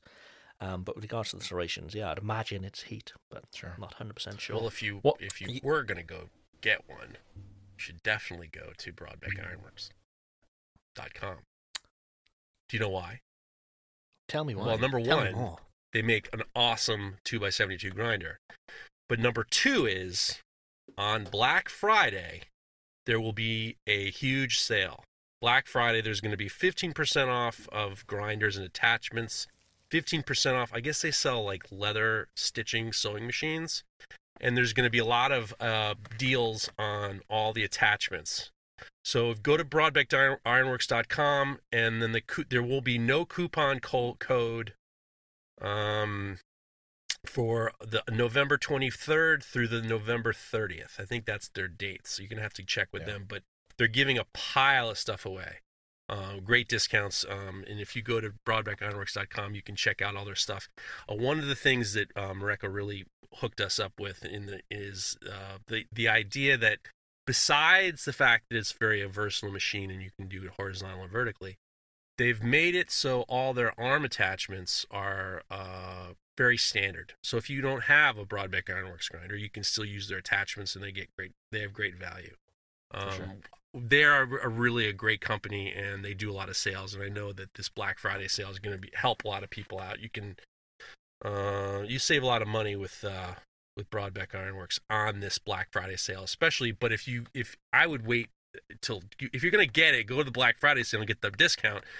Well, you don't need the discount code, but our code normally is Broadbeck Ironworks Knife Talk 10 for 10% off. But on Black Friday, it's going to be like 15% off. Right. Nice. And what I think I was seeing on their advertisement is that it was not just the chassis and everything on sale, but you can get not just the chassis with the flat platen and the tool rest, but also the buffing wheel and the integral grinder and the small wheel and the slack and the contact wheel, all for less than $3,000. That I don't know. But I'm looking at it right now. It says grinder and 5 attachments for $2,920. That's a big number, but that is a hell of a machine set up for less than $3,000. It's a full kit, yeah. Yeah. Head on over, broadbeckironworks.com. Shall we take one more question each? I'll take one, and if you guys look down the list, again, we've got loads of questions here, so take a look down the list, see what floats your boat, and we'll go from there. I'll take the first one from, I think it's Holger Wisbol. Okay. I think. Yeah, I think. Hey, man, any good tips on cleaning a magnet covered in scale or filings? Bigger magnet, I'd say. I'd say throw their magnet on the garbage. Yeah. I don't use those. No, those magnets. I mean, I was using a magnet a lot. I think it was the week before last. To do a lot of flattening on the platen and holding, the knife on the magnet, the welding magnet onto the platen, and again gets covered up in filings really, really quickly. All I would say is use a gloved finger, and with the gloved finger, run it down those grooves, and it'll sweep out. But make sure you're wearing a glove, otherwise you're going to cut yourself. Oh, craggy. I would like it if somebody got a cameo of Samantha Fox asking us a question. Really? Yeah. I would. If you guys really want to get our questions answered, if you have a cameo person ask the questions, we'll put them on. What is she charging for a cameo? I'll tell you. Samantha Fox? Hold on a second. Let's find. Hold everything. Now you got me a cameo. I was looking the other day, and there's like somebody that was knocked out in the first round of American Idol back in 1997, and they're on Cameo, and it's just dude. it's Samantha funny. Fox is charging $65. That's arrogant. What? That's fucking arrogant. That's arrogant, man. That is so arrogant. God damn you, Samantha Fox. She's got a living to make. She's got a living to make. She posts the picture of when she's hot stuff, but you see it, it's just like, give me a fucking break. Those tits aren't making any money for her these days, so she needs to do something not. else. But don't you think $65 is arrogant? I mean, throw us a $25. She's got to make a living. Some of these people are out of control with their pricing. What if a few listeners club together to get Samantha Fox? Don't do it, Samantha Fox. That's too much. The fucking soup Nazi from Seinfeld's charging $80. Another fucking arrogant guy. This is outrageous. Can you filter Some of you motherfuckers are crazy. Can you filter by the cheapest? Filter by the cheapest on Cameo. No, I don't do that. It is great. I mean, what would you charge if you were on Cameo? What would you charge? To sing Happy Birthday do to somebody whatever. or something, is it? Which knife maker? Who are the first knife makers to do Cameo? It's going to be the Forged in Fire guys, isn't it? Like Doug and so on. I think Doug's going to be the first guy. He's got to be. Yeah. And he's going to say it will kill for everybody. It will kill. It will be good if you did like a happy birthday to like a sailor. Or like some sailboat company. Happy birthday. I hear it will kill. Something like that. I want to see. I can't wait until the first. I looked. I was hoping Alex Steele was up there. I was hoping Jimmy DeResta was up there. I was hoping Neil was up. No, but none of you knife makers are up there. And I applaud you for not being total douchebags. But I'm waiting. I'm waiting for the first knife maker to step foot on Cameo. And I'm just looking now. No, Carol Baskin is on there. £248. Or she'll chat to you for £16. What? What is she going to chat? She'll chat to you for £16. Dude, it's hilarious. It's hilarious. The Cameo thing is hilarious. What do you think a knife maker would wish as a Cameo happy birthday? Sitting on an anvil, Yeah, have a sharp birthday or something like that. man, I'll cut straight to the point. Why don't you have a sharp birthday? There we go. Your mom says, I inspire you. Well, I want to tell you, you're the... I wish there was a little bit of like Pearl Jam in the background, like someone's Pearl Jam. I hear it's your birthday. Well, your mom says, just keep grinding, baby. Happy birthday from Josh Scott Knives. Just kidding. Yeah, fucking Samantha Fox. That's crazy. Oh, I accidentally requested one. My bad. Oh, I accidentally paid for it. Yeah. Here's a dude. No. Here's a YouTuber, Sean Sandbrook. He only charges $10. That makes it reasonable. There we go. Yeah, there's no way of filtering the cheapest. That's the problem. So if you want to get some goofball, Kenny G, £207 for a message. God, you know what? This is so arrogant. It's so arrogant, isn't it? Oh, it's funny. I'm just looking through them now. So if you want to get some flea bag to do that, maybe that's the way we get new people to do our jingles. Craig, maybe you get the real Arnold Schwarzenegger to do our fucking jingles. Can you imagine? Maybe we should get Samantha Fox to do our jingles. We put it all together. Amazing. This is Samantha Fox. That'd be amazing. For Combat Abrasives. That'd be great. For even heat, I'll show you how to get your knives hard. Naughty Yeah. girls I'll give need you a belts hard, too. I'll give you a hard 6 inches. Naughty girls need belts too. You know, combat abrasives. Oh, brilliant. Right, if you two look through these questions to find any questions, I was I'm looking through going cameos. I got one. I'm ready. All right, this one's from Keith Colby. He said, I was recently asked by a local restaurant to make them boning knives. My problem is with the long sweeping curve near the ricasso area. Does this curved area serve a purpose? Can a useful boning knife be made without it? Those So are I think what tricky. he's talking about, there's kind of like a guard at the front of boning a knife, and then it sweeps right down into the blade all the way out to the tip. So there's no notch or anything like that. It just continues. So what do you guys think?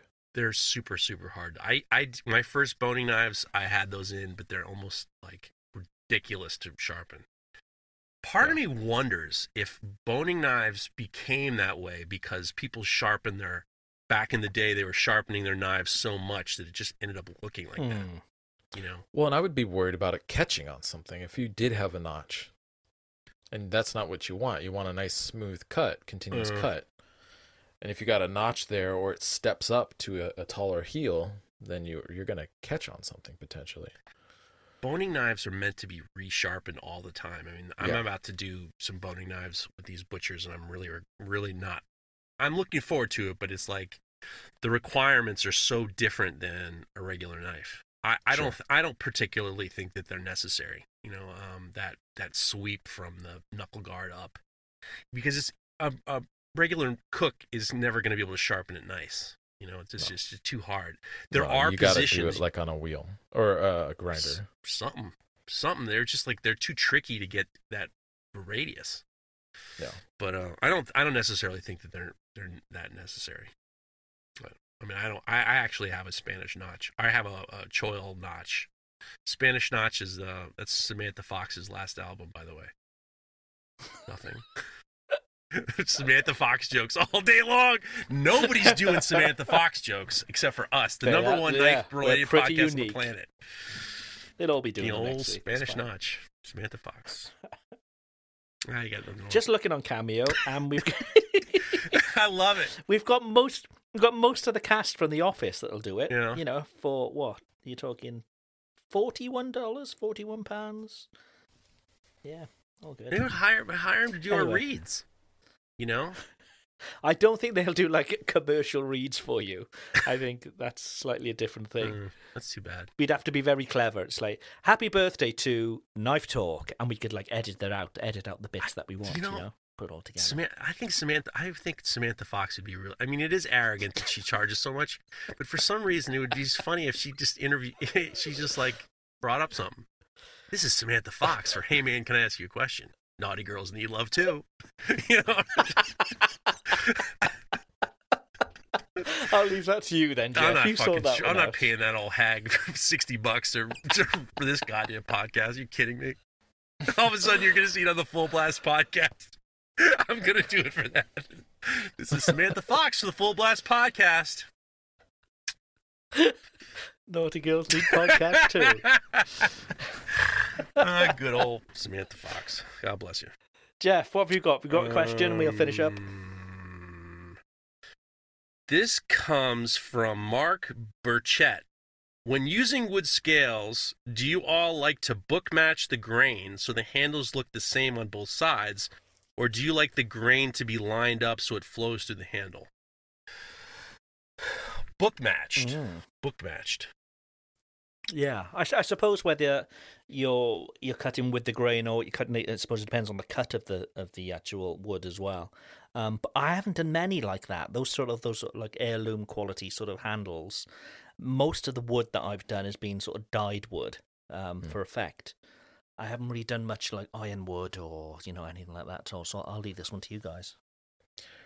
Yeah, I go for the second option that he was describing, where you leave it so I guess where you would split the block, the cut would be against the tang, so that the grain flows around the handle seamlessly because I do a lot of contouring, and I understand. I think you can do it the other way with the cut, or I guess basically the mirror images from the inside cut of splitting the block on the outside.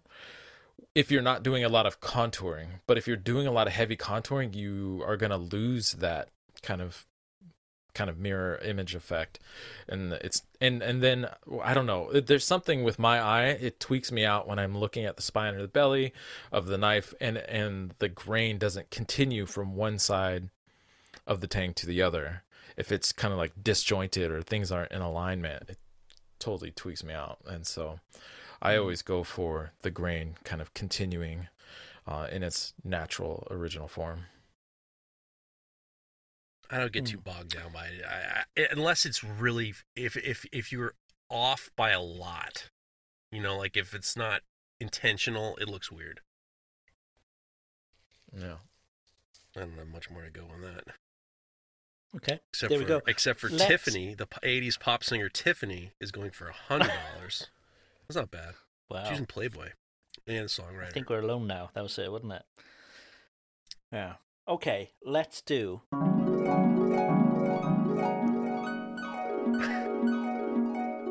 Craig sending me nude pictures. Craig is sending me. It's not a Craig nude is sending picture. me. He's sending me naked pictures of people. I don't know why. It's not a naked picture. I can send it to Morocco now too. Kate It's Flannery from The Office. She's the drunken Meredith. $175 for fucking Meredith from The Office? That's so arrogant. I can't believe it. $175. Maybe I guess it's just like you don't want to do it, and just like people are stupid enough to Probably, do it. yeah. Their manager's probably like, you need to get on there, and we need to make some money, and they're like, I really don't want to. Yeah, that's what. Because on the Howard Stern show, they're like his Whack Pack. They're all on Cameo, and there's one of the best living Whack Packers is High Pitched Eric, and he does $75. But he was like made like $30,000 a year in fucking Cameo, 40 grand. And he's making fans were just, and he would sit in his bed with his shirt off, and he would just read them off. And it was like, he made a pile of money. Some people are making a pile of money on Cameo. Easy Not money. Kate Flanagan. Yeah. She don't want to do it. $175. That is outrageous. A book is Zoom. Get the fuck out of here. I'll book a Zoom with you. You nuts? Book a Zoom with her. What the fuck? $175 for happy birthday? Get the fuck out of here. Neil Sedaka, musician, $399. You got to be out of your fucking mind. This is the show. It's let's who's doing what? Is it worth it? Looking at Cameo. We're just reading off these assholes on Cameo and what they're charging. It's ridiculous. You got to be out of your fucking mind. The Soup Nazi, fucking $80. That's hilarious. Debbie Gibson, $249. Andy Dick is $99. Lindsay Lohan, $355. Wow. Now, that one is a curious one. That's a curious price, isn't it? Are we done with the show? Should we move on with the show? Yeah. Or we can do a whole, let's compare and contrast Cameo. Oh, my God. Morocco, let's start with you. Oh, let's see. This week, I'm hoping to... So the chisels and the chef's knife are going to be kind of on hold until I get handled material figured out for this set. I'm talking to a guy over in Wisconsin. I haven't heard anything back. He has not actually, unfortunately, been very good about maintaining communication about whether or not I can source this Kauri wood from him. I don't know if you guys have heard of Kauri wood, but it's an ancient. No. It's kind of like a along the lines of bog oak, but it's these trees that were buried in something along the lines of bogs in Tasmania, I believe, or New Zealand. I can't remember which one it is, but they're thousands of years old. A lot of them are older than most bog oak, and so you can get this stuff. But apparently this guy doesn't want to sell it right away. So I don't know. I talked to him like a week ago, and he said, I'll go look around and see what I can find. And I haven't heard anything from him. And I need to keep moving forward, because actually once I get it, I got to send it back out to be stabilized. And who knows how long that's going to take. So I really want to figure. I've never used like bog oak either. Does it still feel like wood? Oh yeah, Because it's sure. almost like fossilized, I suppose. It still feels like okay. Yeah, I no, wasn't sure. it still has a wood feel for sure. And then what else? Oh, I'm gonna be. So I did these spoons for this auction, but I think I have a more material, so I'm gonna whip out some spoons, more of these kind of like a spatula or whatever you want to call them. There's like a mix blend between a spoon and a wooden spatula. And so I'm gonna work on some of those actually today. That's a And, trademark name, by the way. Is it?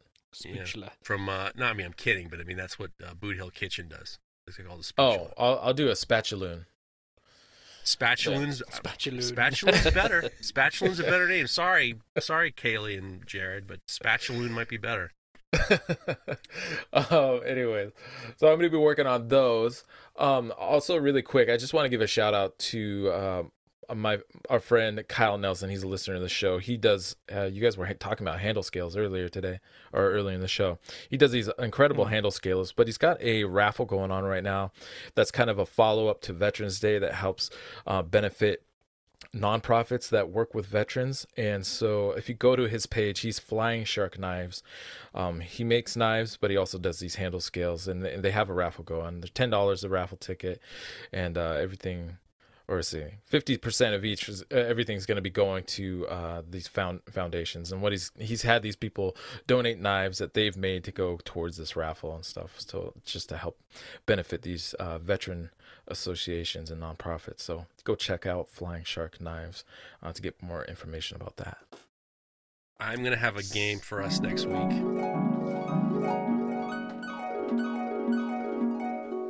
I'm definitely gonna have a game for us next week, and I'm gonna give you a. And I think I'm probably ripping this off from Howard Stern, but it doesn't matter. It would be fun for me. It's gonna be higher or lower on Cameo. And, Oh my God. And you're gonna have to guess if their price is higher or lower. And I'm gonna give you a preview. That's Price is Right, by the way. Fine, but I mean not with Cameo. Caitlyn Jenner, to get a cameo from Caitlyn Jenner, higher or lower than $2,000? Lower. Higher. $2,500. Wow. $2,500. Who's paying that? Holy Jesus smokes. Christ. All right, You can last get one. Hacksaw Jim Duggan for $40. All right, Flavor Flav from Flavor Flav. I'm cold, so my lips aren't working very well. Flavor Flav from Public Enemy, higher or lower than $200? Higher. Lower. The answer is $250. Higher is correct. So the last one is Deborah Messing from the show Will and Grace. She's an actress. Is to get a cameo from Deborah Messing, is it higher or lower than $300? Higher. Higher. Yeah, that's right, $350. And then now the real last one. The real last one. Tony Hawk, professional skateboarder. Oh. Professional skateboarder, Hall of Fame Wait, skateboarder. don't give us a price. We've got to both guess a price and see who's closest. Okay, go ahead. Tony Hawk, $500. I was gonna say $550. $200. It's a Wow, bargain. What a It's a fucking mensch. bargain. All right, and then the real Oh my last God! one. Get the This fuck is too outta much here. fun. This is too much fun.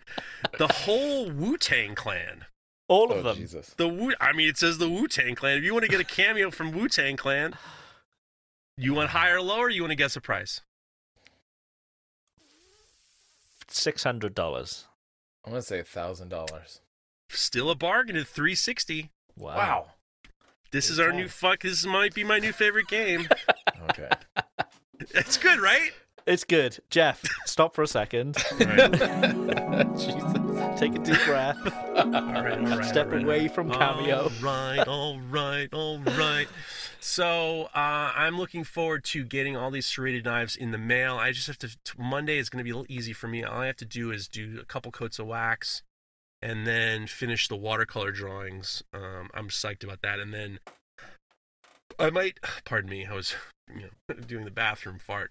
I'm just kidding. I wasn't doing that. Never mind. I might go help my sister this week on Wednesday. Her husband died a year ago, and a little less than a year ago, and she's having some, home problems. But I got to figure out a way to do it so it's, COVID safe. Who cares? I got to get back to work. I got to do all sorts of stuff. I got to go back on the Cameo.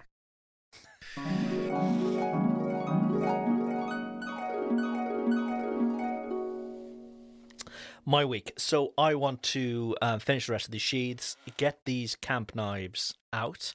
The packaging is meant to be arriving Monday morning. I've had notifications that it's coming, and it's really cool packaging. So I'm really excited for that to come. And I'm actually making a video about knife packaging because I've gone through so many iterations of different packaging.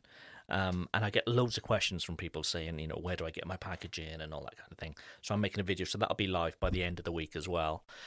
So yeah, that's the week. Get these knives out, get this video up, and then I'm all sort of set. Then I've got nothing sort of outstanding with regards to big orders. So then it's moving on to my next model, whatever that'll be, and I've got a couple of ideas, but nothing confirmed yet. So yeah, it's good. Clearing the decks this week, I suppose. And that is a show. Make sure you tune in next week for the Cameo special. Possibly with Samantha Fox. I doubt it very much, but possibly. I could do one more. I'm trying to find one last one. Come on, one last one. I tell you what, keep talking. Just keep talking. I'll sign us out. You find two, and we've got to say which one is worth more. There we go. Okay. So, if you've got any questions for us, remember, use Instagram, and we are Knife Talk Podcast on Instagram. And it helps out massively if you can head over to whether it's iTunes or whatever you use to listen to the show. Just give us like a positive review. It really helps. We are part of The Makery, which is a group of podcasts, all for makers. So take a look at makery.network and you will see a bunch of other podcasts. If you like this show, I'm pretty sure you're going to like the other shows as well, because they're made for people just like you. Radio voiceover. Jeff, what have you got? All right. Rapper and actor Ice-T.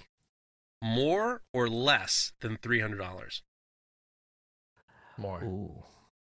I'll go less. $350. Oof. There you go. And then the last one. That was all right.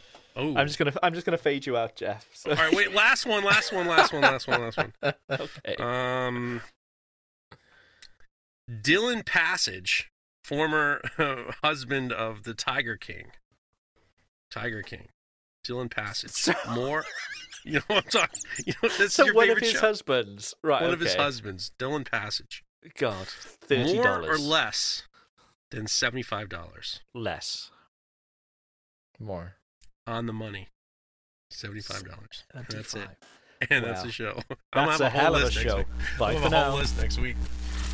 If you like this show, take a look at our other shows made for makers just like you at www.makery.network.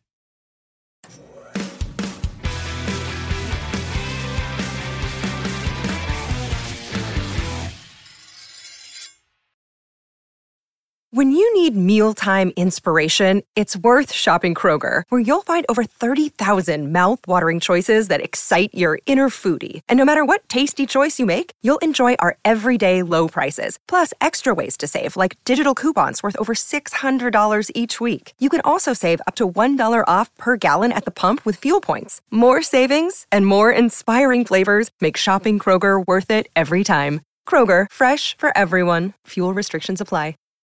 When you need mealtime inspiration, it's worth shopping Kroger, where you'll find over 30,000 mouth-watering choices that excite your inner foodie. And no matter what tasty choice you make, you'll enjoy our everyday low prices, plus extra ways to save, like digital coupons worth over $600 each week. You can also save up to $1 off per gallon at the pump with fuel points. More savings and more inspiring flavors make shopping Kroger worth it every time. Kroger, fresh for everyone. Fuel restrictions apply.